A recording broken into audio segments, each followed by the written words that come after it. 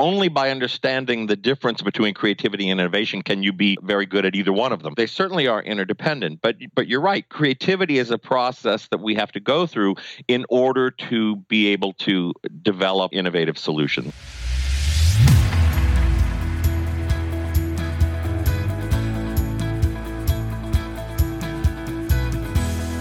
Welcome to Improv is No Joke podcast, where it is all about becoming a more effective communicator by embracing the principles of improvisation. Your host is Peter Margaritis, the man whose name is pronounced like a cocktail but spelled like an inflammation. Peter is the self-proclaimed chief edutainment officer of his business, The Accidental Accountant. Peter's goal is to provide you with thought-provoking interviews with business leaders, so you can become an effective improviser, which will lead to building stronger relationships with clients, customers, colleagues, and even your family. So let's start the show. Welcome to episode 86, and today my guest is Keith Harmeyer, who's all about ideas. For over 20 years, Keith was a creative director and writer at New York City advertising agencies, where he generated innovative ideas for some of the world's leading brands. Before his career in advertising, Keith was a professional singer and actor and appeared in opera and musical theater productions across the United States. These days, Keith spends most of his time writing, speaking, and consulting on topics of innovative thinking and creative problem solving. But every once in a while, he still breaks out in song, and he does at the end of his interview.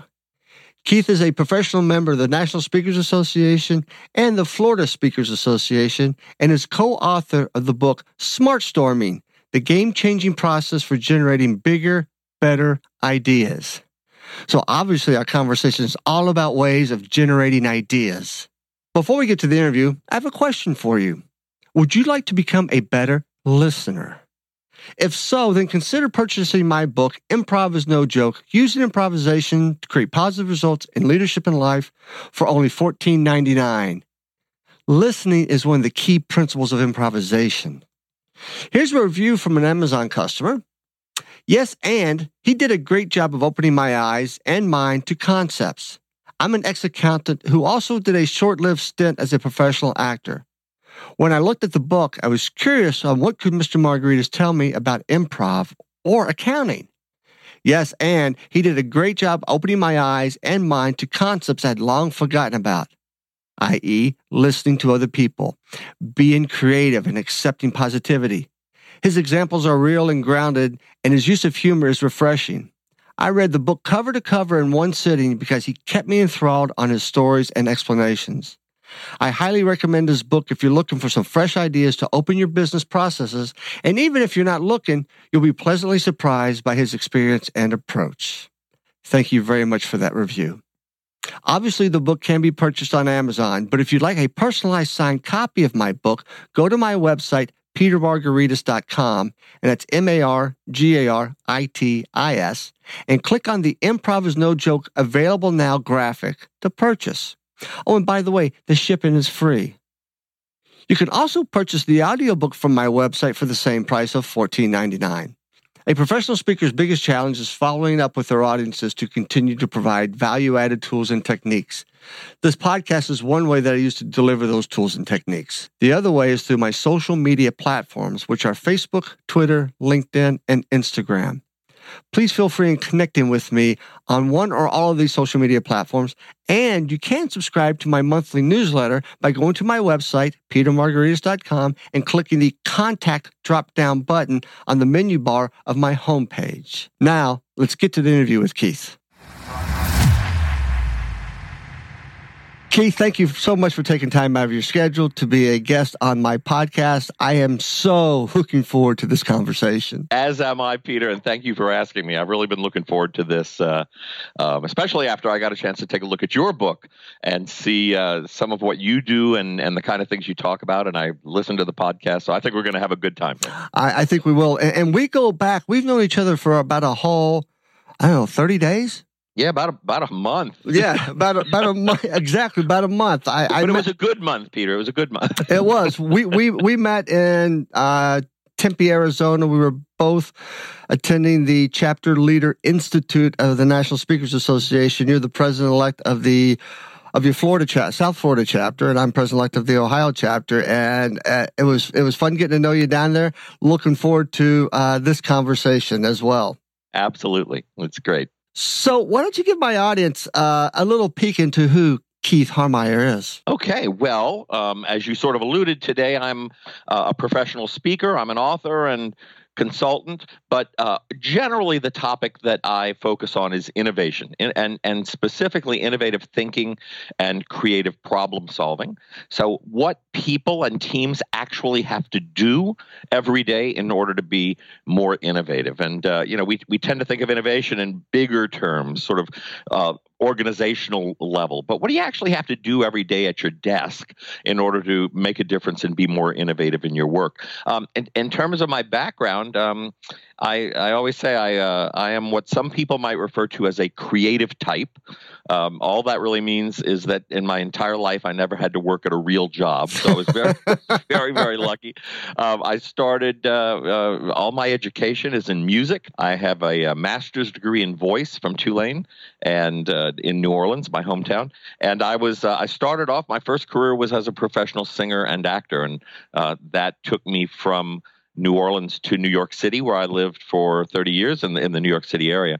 And after a while, I moved out of my professional performing, mostly because of the travel. I found the travel to be kind of tough, and I got a job in advertising. And once again, really lucky because the type of job I had was to come up with ideas. So my job every day for over 20 years was to come up with fresh, new, innovative ways of helping my clients sell their products. And it was a real test of on-demand creativity, but I learned a lot about creative thinking and creative problem solving in that role. And today, my partner and I have a company called Smart Storming, and like brainstorming, only smarter, and we help organizations and teams and individuals learn how to do what we did, learn how to be more creative in their thinking and more innovative in how they approach their work. And that is the title of your book, Smart Storming, the game-changing process for generating bigger, better ideas.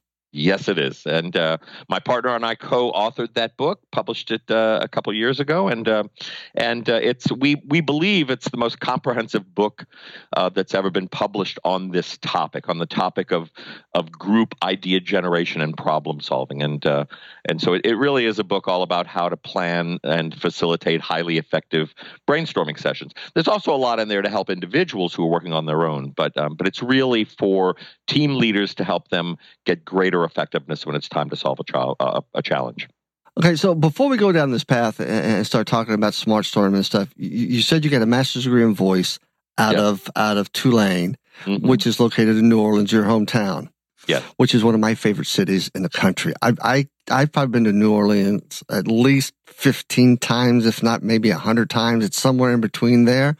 And I have to ask, when you go back, what is your favorite restaurant in New Orleans? That's a tough one. People always say, where should I eat when I go visit New Orleans? And my answer is anywhere, because you really have to work hard to find bad food in New Orleans. So favorite restaurants. I mean, there are some, and by the way, especially since Katrina, the restaurant scene now changes constantly. There are so many talented young chefs who've come there, and they're doing such amazing things with local cuisine, and so I can't even keep up with what's going on. But I still like some of the traditional places. So in terms of higher end restaurants, Commander's Palace is still one of my favorite restaurants in town, and I just think it's a great experience. The food is amazing, but there, again, you can go anywhere. My wife and I are both big fans of fried oyster po' boys, and if you've never had one, you need to have one if you go to New Orleans. And there's a place called Acme, and which is famous. And then right across the street from the original Acme's, there's a place called Felix's, which is just as good. So those are the kinds of places we try to hit when we're there. Mother's is also really famous for po' boys, and we try to do that. So, but like I said, you you almost can't go wrong no matter where you go in New Orleans. So that's true. A friend of mine, Clark Price, his favorite restaurant is Acme Oyster. He loves the place. Yeah, my go-to when I go to New Orleans, the first place I have to go is the gumbo shop on St. Peter. Yeah, a Dixie beer, a bowl of gumbo, and a combination plate. And once I've got that base, I'm ready to attack almost any restaurant in the city at that point. Absolutely. The gumbo shop's great because they have a real wide variety of stuff. They have Cajun stuff, they have Creole stuff. So that's a good recommendation. It's right in the heart of the French Quarter. So earlier I did a few episodes ago. I did a travel episode. My favorite restaurants to eat in the United States, and Gumbo Shop was one. Mr. B's Bistro. I did about 3 or 4 in New Orleans. I could have done 10 or 20 of them because you're right. Easily. But you're right. Every restaurant's good. I've never had a bad meal anywhere in New Orleans, and that's a great thing about that city. It's fantastic. The downside, of course, is that if you're there longer than 2 or 3 days, you're going to go home 10 pounds heavier. So it's just part of the price you pay. That's 10 pounds heavier, and you lost about half of your liver at the same time. Exactly. Exactly. So, Master of Voice, your music, any genre of music that you were gravitated to and you performed?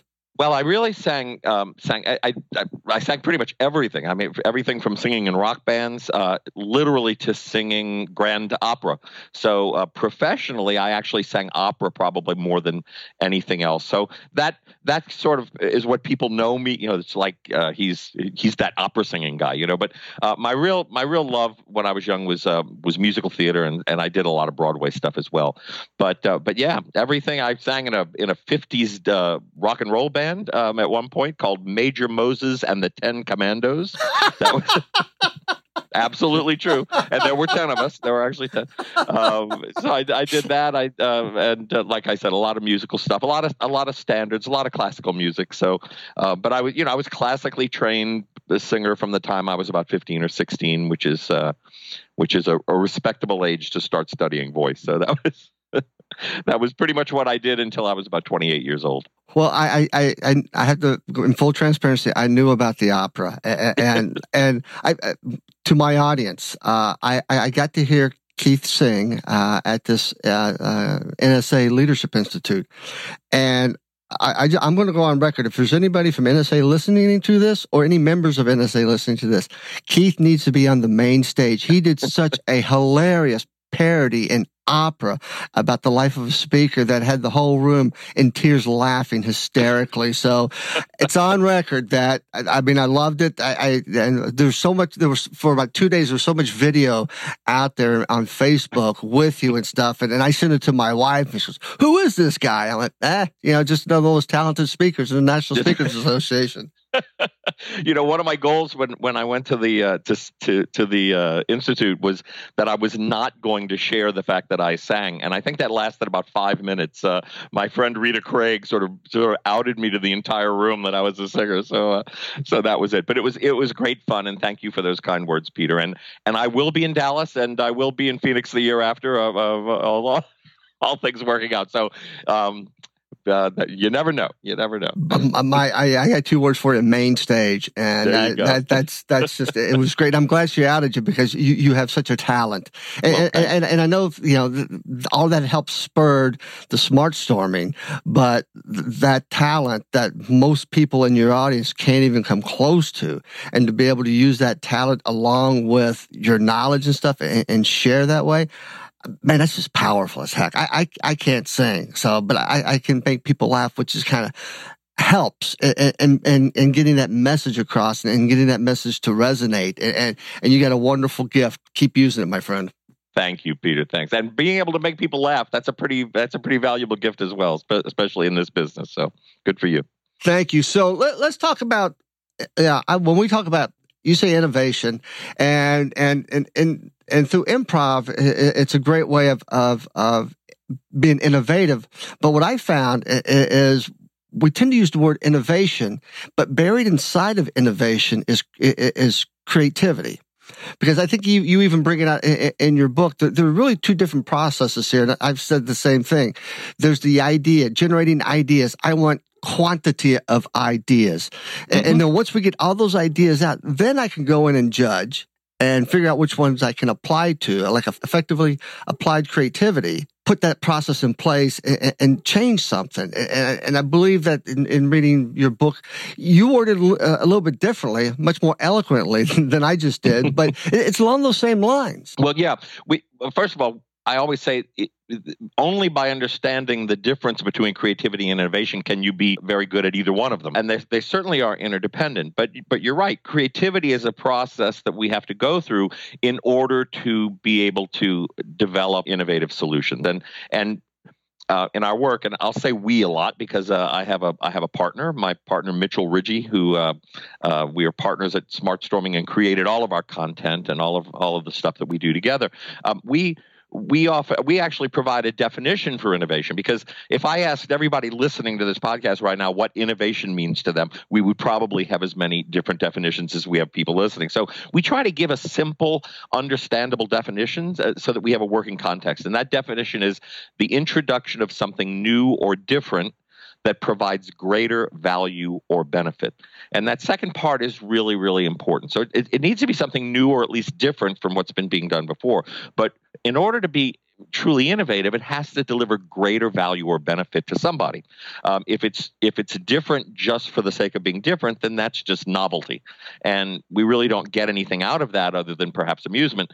So creativity is part of the process that leads us ultimately to that innovative solution. But to your point, part of the process is not just coming up with ideas. It's also being able to evaluate and discern what ideas have the greatest value and how you can actually put them to use. But those are two separate processes. Two separate processes. And actually, where this gets into a topic that's one of the most important things that we teach in our work, but there are two different ways the mind thinks when we're trying to solve problems. And this gets a little academic, but it's divergent thinking and convergent thinking. Right. You may know those terms. Yes. And yes, so one of the things that we urge teams and organizations to do is to keep those processes separate. So when we're thinking divergently, which means blue sky, anything goes, exploring all possibilities, we want to stay there. We want to stay in that place of possibility, which I think is a lot of what you do when you're doing an improv sketch, right? Right. We want to stay in the place of what's possible, not what's not possible. Then later we switch. We put on our sort of critical thinking hat, and we begin to look at what we've developed and say, all right, what do we have here? This is when we begin to separate the wheat from the chaff. So both of those thinking processes are super important. You can't have one without the other and ultimately innovate. But the important thing is to keep them separate, because if you keep them separate, you get maximum effectiveness from both of them. Okay, so I got a question for you. The divergent and convergent thinking. We both get it, but you're delivering a workshop in corporate America. Yep. I imagine, because I run into this. I try to set a culture, an environment that it's safe. I try to set an environment that generate the ideas, but there's always that it's hard to shut off the critic in our head. And a lot of times I see that even though we're getting ideas and people work in small groups, I still hear, I don't think we can do that. And it's like, okay, call timeout, let's reset. But people have a hard time separating the two. How do you achieve that when you're doing a workshop? They sure do. And, Peter, I'll start off by telling you that in our evaluations in our workshops, the single concept that gets fed back to us is the most important thing that people hear and understand is this one, right? How imperative it is to keep divergent and convergent thinking separate. And by the way, we always say, please don't think that there's not a time for critique. There is. There's a time for that, but it should be held until then. So you understand, you get it. So here's the short answer to that is what we try to do is demonstrate it, right? So as part of our work, we we actually take people through the process. We guide teams through the process. We use made up challenges at first so that we can get them focused on the techniques in the process and not get caught up in their own issues. But then later transfer them over to some real challenges, business challenges that they might be facing. But we actually take them through the process and demonstrate for them how much more effective it is. And we have techniques. We have what we call idea generation techniques or problem solving techniques that really help facilitate the process. So techniques that use writing, for example, instead of speaking out loud. So where everybody has a chance to share their ideas by writing them down as opposed to taking the risk of speaking them out loud and having them shot down. That's an approach. We have a technique called idea sprinting that we use, where it's a beat the clock technique, where we challenge a team and say, you know what, we're going to come up with 25 ideas or more in the next 5 minutes. No time for discussion, no time for debate. Clock starts now. Let's start doing it. And so by forcing them to try to beat the clock, we minimize the opportunity for them to be either self-critiquing or certainly critiquing each other. The other thing we do, in group situations is we establish rules. So we say to believe that a group of people are going to get together and work collaboratively in this way without having some sort of agreed upon rules of participation is naive. So we literally print rules out and post them on the wall and get everyone to agree to them. Rules like, we suspend all judgment during idea generation. There's no such thing as a bad idea, which we can talk about later because that's obviously a controversial statement. Go for quantity, not quality. So we all agree. No criticism or judgment allowed during idea generation. So everybody agrees to those things, and then as I think you write about in your book, right? You talk about having a jar where people have to put money in if they criticize. Well, we have there are consequences, right? So one of the techniques we do is we encourage everyone in the room to have a ball of crumbled paper. And at the first sign that anybody introduces negativity or judgment, everyone in the room is encouraged to throw their ball of paper at the perpetrator. Now, it seems like a silly thing, but you understand how it works, right? Yeah. It diffuses what could otherwise be a tense situation. So the perpetrator laughs, ha, ha, ha. Everybody laughs. Everybody gets it. And the session can get right back on track. So again, is it possible to completely eliminate judgment or self-criticism? No. But the more you can whittle away at it, the more it becomes habit. And then the groups begin to experience what it's like when they get into that place, when they have those moments, those 5 or 10 minutes when there's no judgment, no criticism, and they see that anything is possible. Then they start to feel it, they experience it, and of course it snowballs from there. So, but yeah, it's tough to get people out of their own way. So we're going to visit the no bad idea in a second, but I'm looking through your idea generation techniques and tools, and the one I have to ask the question about. I kind of get out all these others, but what's Frankensteining? It's kind of a cool name, isn't it? I mean, yeah. So it's in a nutshell what that is simply taking different ideas and putting them together. So you get a group to come up with seeds of ideas and then get them to sort of spontaneously figure out ways of putting those things together. So in kind of an absurd way, what do you get if you cross a baby carriage and a lawnmower? So you start to think about unusual and unexpected ways of putting things together and see what you can come up with. All of these techniques, by the way, they're just little brain activities that help either individuals or groups think differently than they would on their own.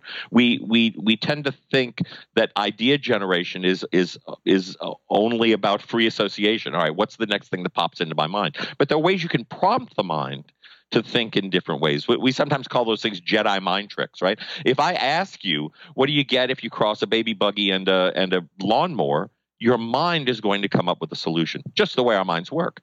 But if I didn't ask you that question to begin with, you would probably never, or it'd probably take you a long time before you started thinking in terms of putting together a baby carriage and a lawnmower. So that's the point of all of those things. And then I think we have 20 different techniques in the book that are that are all different types, some of them well-known, like mind mapping and things of that nature. But that's the whole point. And so that's what Frankensteining is. It's like, let's take some different unrelated things that are associated with the challenge we're working on and see how we can put them together in different ways. Right. I don't use Frankenstein. I love that. Some of the techniques that I've used one's called outrageous opposites. Yeah. It's just, give whatever the problem we're trying to solve.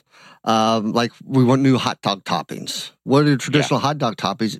And then I want you to get crazy and come up with some really outrageous ideas, and then at times we can put them together.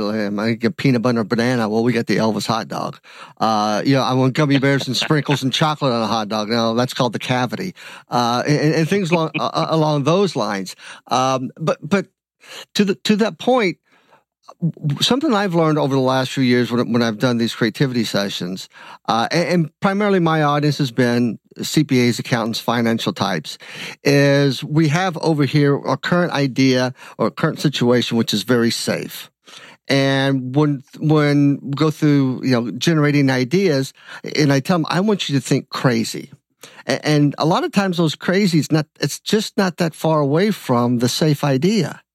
Yeah. And I visualized it one day as we say in improv, bad ideas are bridges to good ideas. No ideas lead to nothing. So Absolutely. When I went crazy, I want you to go completely outside the box, outside your mind, and give me something just absolutely absurd. Because when you can do that, that's not the idea we're going to use. However, you've given me so much more bandwidth that I can come up and whittle it down into a specific solution or specific idea. And I think that taking that risk of being completely crazy scares people. Absolutely. I always say, you would be amazed at what kind of magic happens when you have a room full of people and they're all willing to say something stupid. It's like magic starts to happen. And, to the analytical mind, and by the way, I respect, admire, and am excited that you do this with groups that would traditionally be thought of as more left brain analytical types of thinkers, right? But I'll bet you get some outstanding results, because sometimes those people, if you can get them to break free, they have some crazy stuff going on in their heads, So I find sometimes the most, quote unquote, conservative groups that I work with are the ones that come up with some of the craziest ideas. Engineers are a great example of that. But yeah, it's very difficult to get some people to understand that saying something bad can, quote unquote bad, whatever that means, right, silly, impractical, can lead to something good. But once again, we have techniques that help that process. So we have a technique in the book called bad to good. We didn't make this up. Some people call it worst ideas or bad ideas, and it's particularly good when you have a group who can't come up with any good ideas, right? They just, we can't come up with anything. Keep coming up with the same thing. So it was, okay, great. Let's come up with some bad ideas. And so not only do you allow people to come up with bad ideas, you encourage them to. The goal of this technique is to come up with the worst ideas you can possibly think of, and bad means that they're impractical, they're ridiculous, they're maybe legally maybe they're illegal, ideas that would get you arrested or fired, and you spend a certain amount of time coming up with really bad ideas, and then you look at the ones that are the most provocative, or there's something about them that makes you laugh, or that you just in your gut, you think there's something there, and say, all right, how do we take that bad idea and turn it into something good? And the technique is super effective. Everybody loves it. They laugh and they loosen up. They get out of their own way. But once again, it demonstrates to the people who are skeptical that you really can take a bad idea and turn it into something good. Well, then you're going to love this story. I've said this on previous episodes, but I was doing a creativity session for a leadership group, Fortune 500 company in Maryland, and it was a half-day thing, and the question on the table was, how do we increase profitability? And I said, okay, raise revenue, cut costs. Okay, we've got the easy ones out of the way. And I said, you can say anything. Nobody's going to judge you. I tried to create this real safe environment, and I said, I want you to get really outrageous, really crazy. And, people are throwing out some ideas. Once again, they weren't coming far from safe until this one gentleman from Latin America goes, I tell you what we're going to do, my friends. This is how we're going to increase profitability in our country. We're going to kill our competition salespeople. The whole place just roared. I got nervous. But what I got nervous about is I was not expecting that. And it stopped me for a second. And in my mind went, if you believe bad ideas are just bridges to good ideas, you got to think of something. And that brief moment, I just went, we're going to take murder off the table. Right. None of us really look good in orange. Where's the new black? None of us really want to go. Right. But instead of killing them, why don't we poach them? Why don't we go out and offer them a $30,000 salary increase over what they've got and a $10,000 bonus? Maybe that's the way to do it versus killing them. And Keith, I have no idea if we would have ever gotten to that point if that one gentleman didn't take me literally and scare the crap out of most everybody in the room. But that was absolutely a horrible idea. But to that point, he gave me so much bandwidth to work from that we could whittle that down to something realistic. And Peter, that is, and we talk about this, and we'll talk about why all of this is so important. I hope in a minute, because I think it's important to make that point. But I know there are people potentially listening to your podcast right now. Think that's just silly. It's just silly. And you know what? It is. But I have 1,000 examples like that from my career. And certainly my work in smart storming that are very, very similar. Same type of thing, where somebody had the courage or the craziness to say something truly outlandish and, quote unquote bad, and it turned into the game changer. I always say game changing ideas rarely begin as safe. They just rarely do, and they also rarely begin as practical. They get that way. But they have to start as outlandish. Otherwise, they're not going to be game changers by definition. So I think your example is perfect. By the way, I will say, we, for better or worse, we live in a social and political environment today when, unfortunately, we do have to be a little bit concerned about what people say in a business setting, right?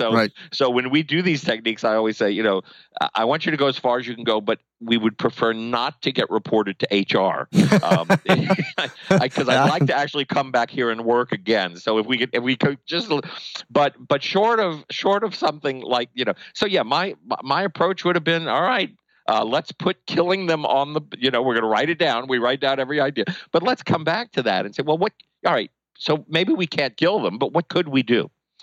And that's exactly what you did. That's precisely how that approach and how that technique works. So why is this important? Why do we have to make sure that we get this across to those who are participating, those who are doing this? Well, and this is why, I think the work you are doing, I think the work that we're doing at Smart Storming is just so critically important today. I'm passionate about this. I was fortunate enough as a creative type of person to work in those types of jobs, right? So I worked in advertising for about 25 years, and I was in the innovative thinking business. I was in the idea business. That's what we did.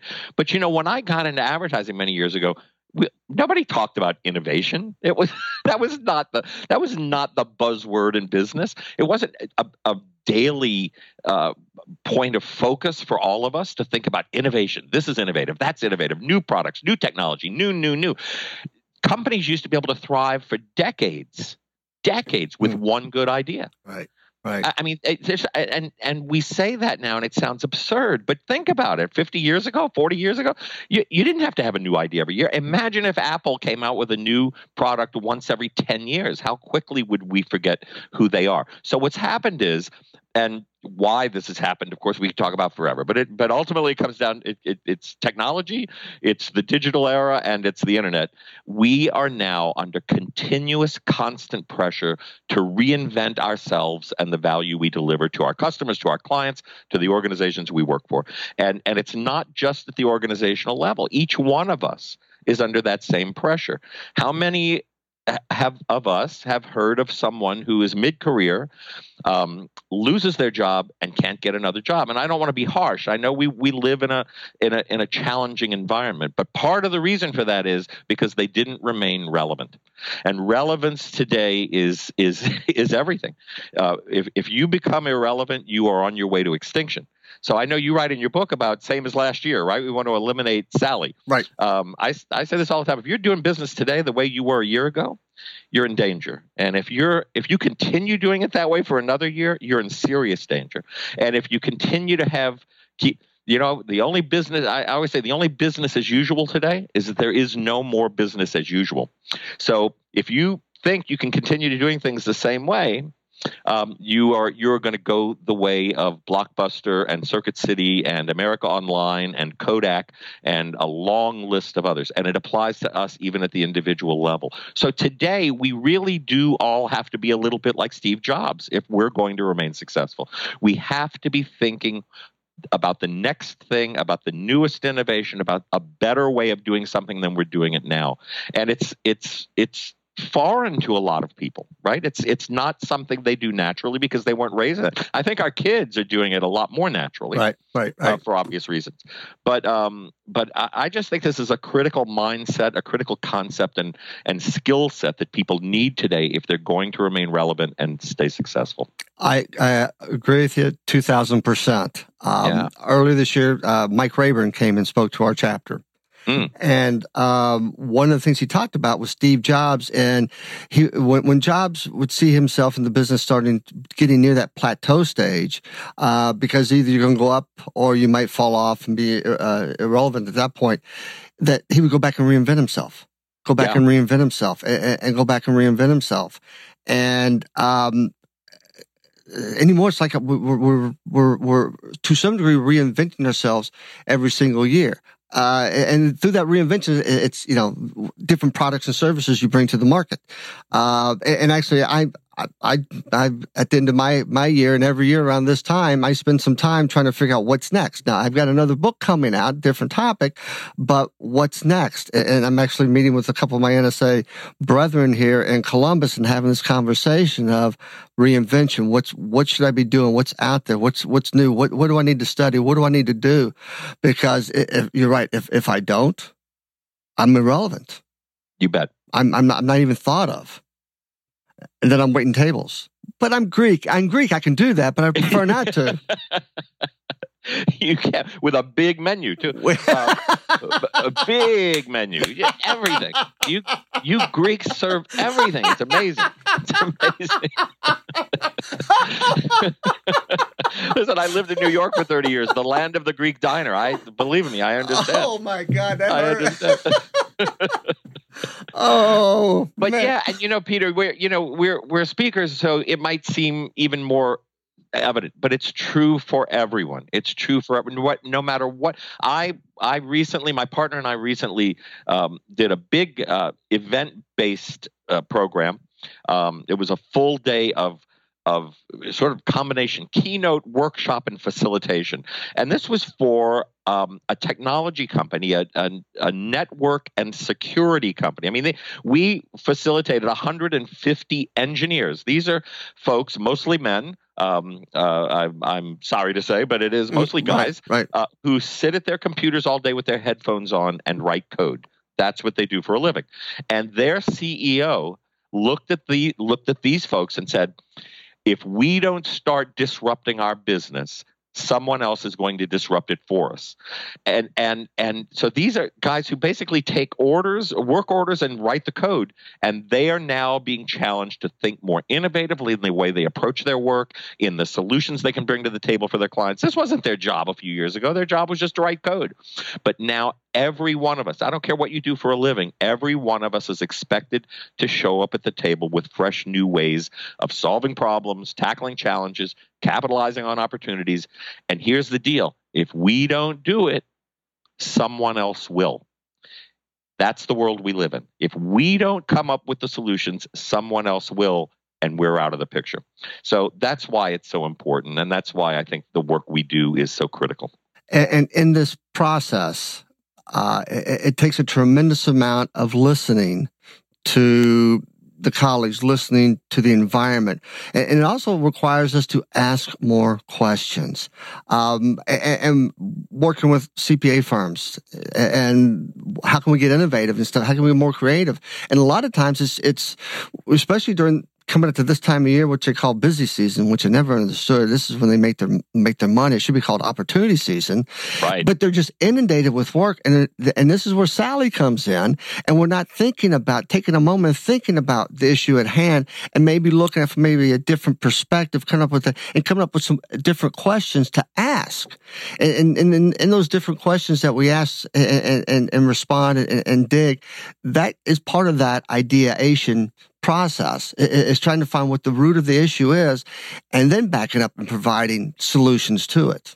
Absolutely, Peter. So of course, listening. And, once again, my marketing background, advertising and marketing background, of course, that's what marketers, people think advertisers, marketing communication experts, come up with crazy ideas. They do, but only after extensive, quote unquote, listening, right? Lots of research, getting to know your customer and your consumer inside and out. What makes them tick? What matters to them? If I come up with a solution that doesn't matter to my customer, what value is it? Remember, the second part of innovation, it's got to deliver greater value or benefit. I can't possibly deliver greater value or benefit if I don't know what the real problem is and what people are really looking for in terms of a solution. So yeah, you have to, you have to. The term I like to use is you got to be a detective. That's a critical part of what we do as problem solvers. You have to be a detective all the time. I think the question I like to use, and I suggest, is when you're doing this and you're exploring, it's a very simple question. And I do it with clients. I do it when I'm out, visiting with, CFOs or partners in firms. I ask them this one question: what keeps you up at night? Yeah.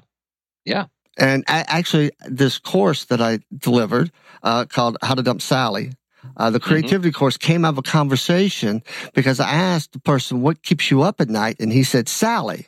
And I went, I believe your wife's name is Mary.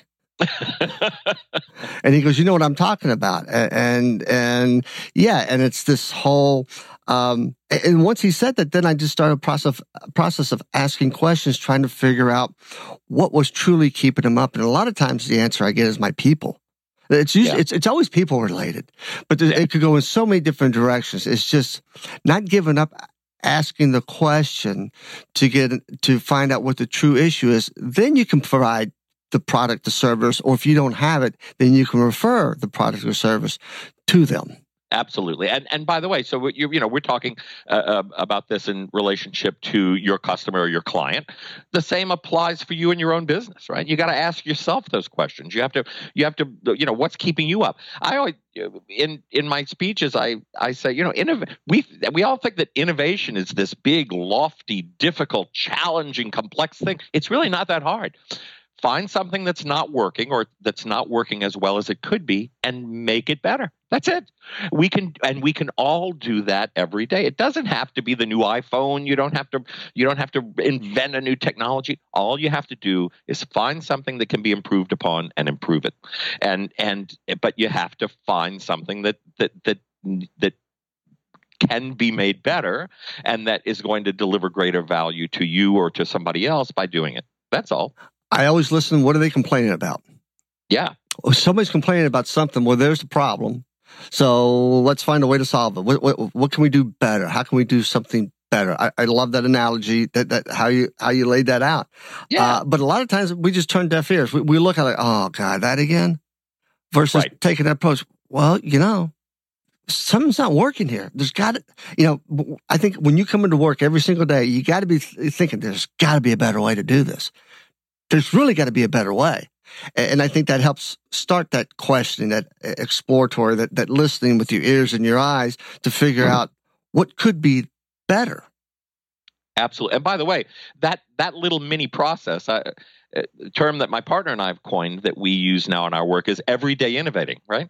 It's a mindset. It's the way you show up every day. And by the way, that process is sort of a rinse and repeat. Very few truly innovative solutions came out that way with the first try, right? So it's an iterative process. Right. So you find something that's the area of complaint, the thing that's not working, the area of friction or irritation. You come up with a new way or a better way of doing it. You try it, right? You got to actually do it. And then once again, you look at it and say, all right, is it working better? What's not working? How could I improve that? And you keep going through that iterative process until you come up with something that truly makes a difference. And then turn your attention to something else. We always say, if you just generated one idea a day, just imagine how that would change the game by the end of the year. And the part that I was going to say is, in doing that, failure is an option. Oh, sure. But that failure and risk is an option. However, a lot of times when we throw an idea out, we want that to be the be-all, the end-all idea. But then again, there's the opposite side of it is, well, if it fails, what's the punishable offense that could happen if my idea that I came out of my head with is actually put into place and it fails? Will I be fired? And that goes to the culture of the organization.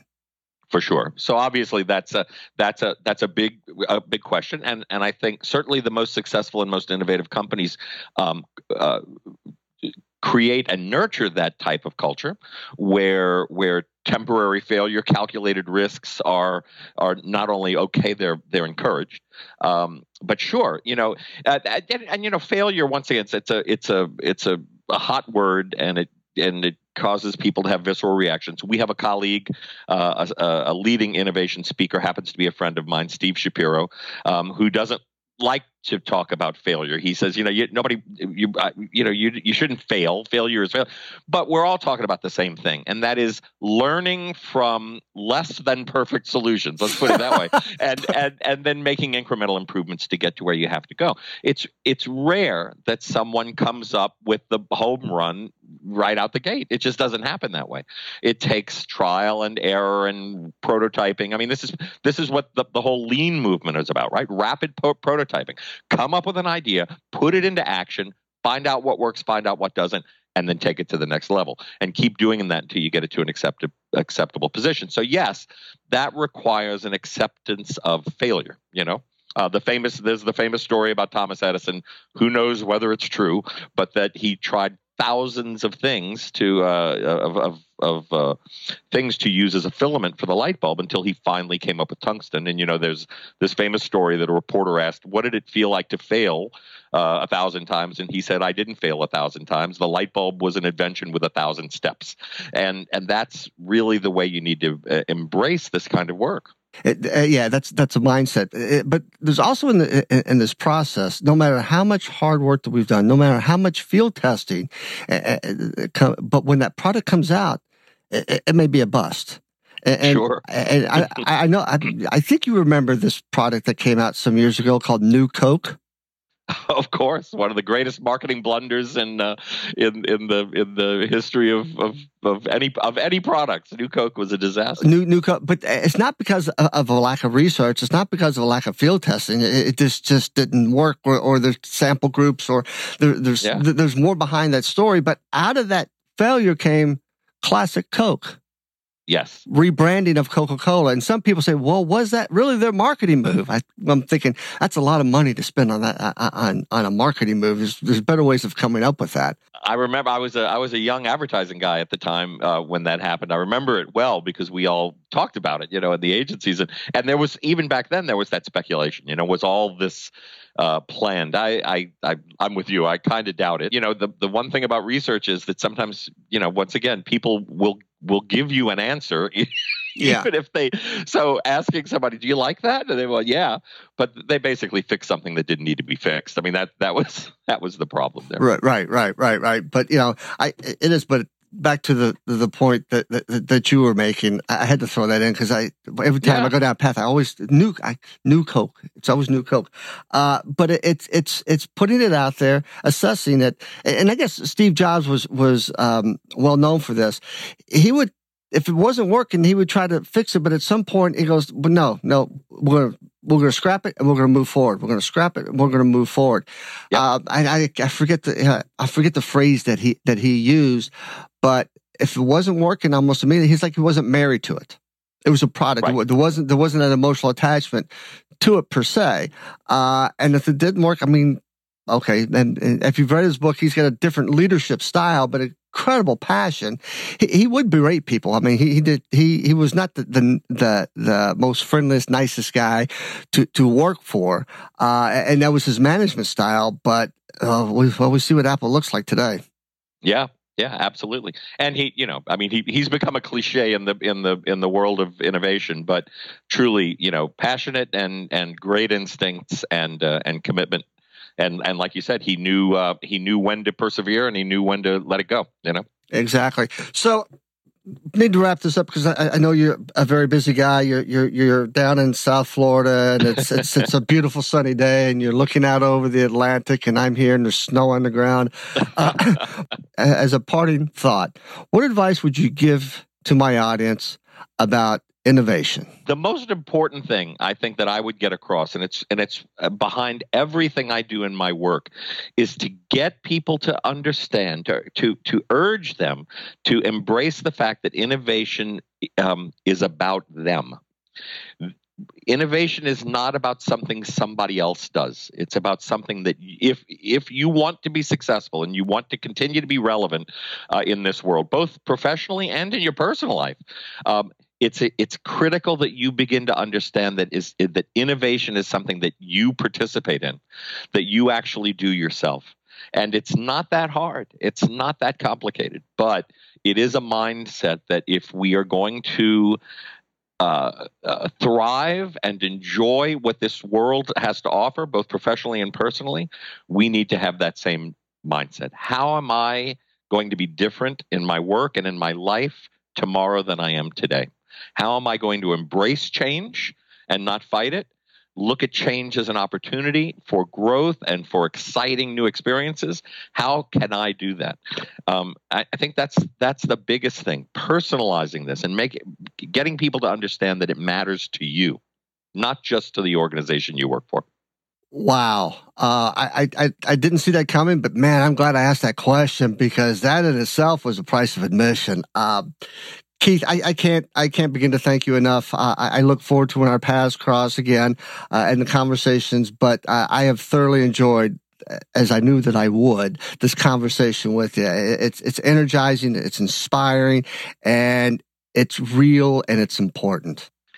And Peter, I can't thank you enough for asking me. I'm honored that you asked me to be on your podcast. I've our short association I've enjoyed a lot, and I appreciate it. I feel like we could talk about this all day, and I'm sure we're going to talk about it many more times in the future.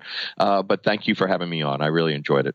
Keith, before I let you go, and I hope I'm not putting you on the spot because I mentioned it earlier in the podcast is about your ability to sing, your operatic voice. Would you mind giving us a little bit of sample of your singing? Oh my goodness. Okay, sure, Peter. I'll give you a couple lines. I never give up the opportunity to perform. I'll do a couple lines, and I hope this isn't going to blow out your audio. Let me see. I'm going to move my mic away from my face, but I'll just sing a couple opening lines of something what I sang that you heard at the Chapter Leader Institute. So, okay. And you know that I'm at the beach, right? I'm very fortunate. I'm looking out my window at the ocean right now. So I'll sing. There's a bright golden haze on the ocean. Here in paradise, things are in motion. We speakers have gathered. We've all shared a cup. But the hard part is getting us all to shut up. Oh, what a beautiful meeting. Oh, what a great-looking crowd. I've got this sneaking suspicion I'm singing way, way too loud. There you go. Outstanding. Thank you so very much for that. Thank you, Peter, for the opportunity to perform a little bit here. I would like to thank Keith again for sharing his tips and techniques on ways of generating ideas. And remember to use the Frankenstein method to generate your ideas. In episode 87, I interview Marilyn Sherman, who's the author of the book, Is There a Hole in Your Bucket List? How to Overcome Obstacles That Keep You from Achieving Your Goals. Thank you for listening, and always remember to use the principles of improvisation to help you better connect and communicate with those in your organization and in your life.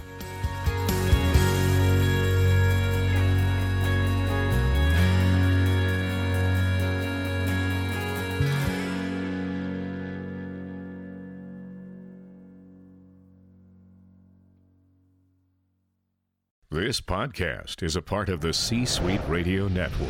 For more top business podcasts, visit c-suiteradio.com.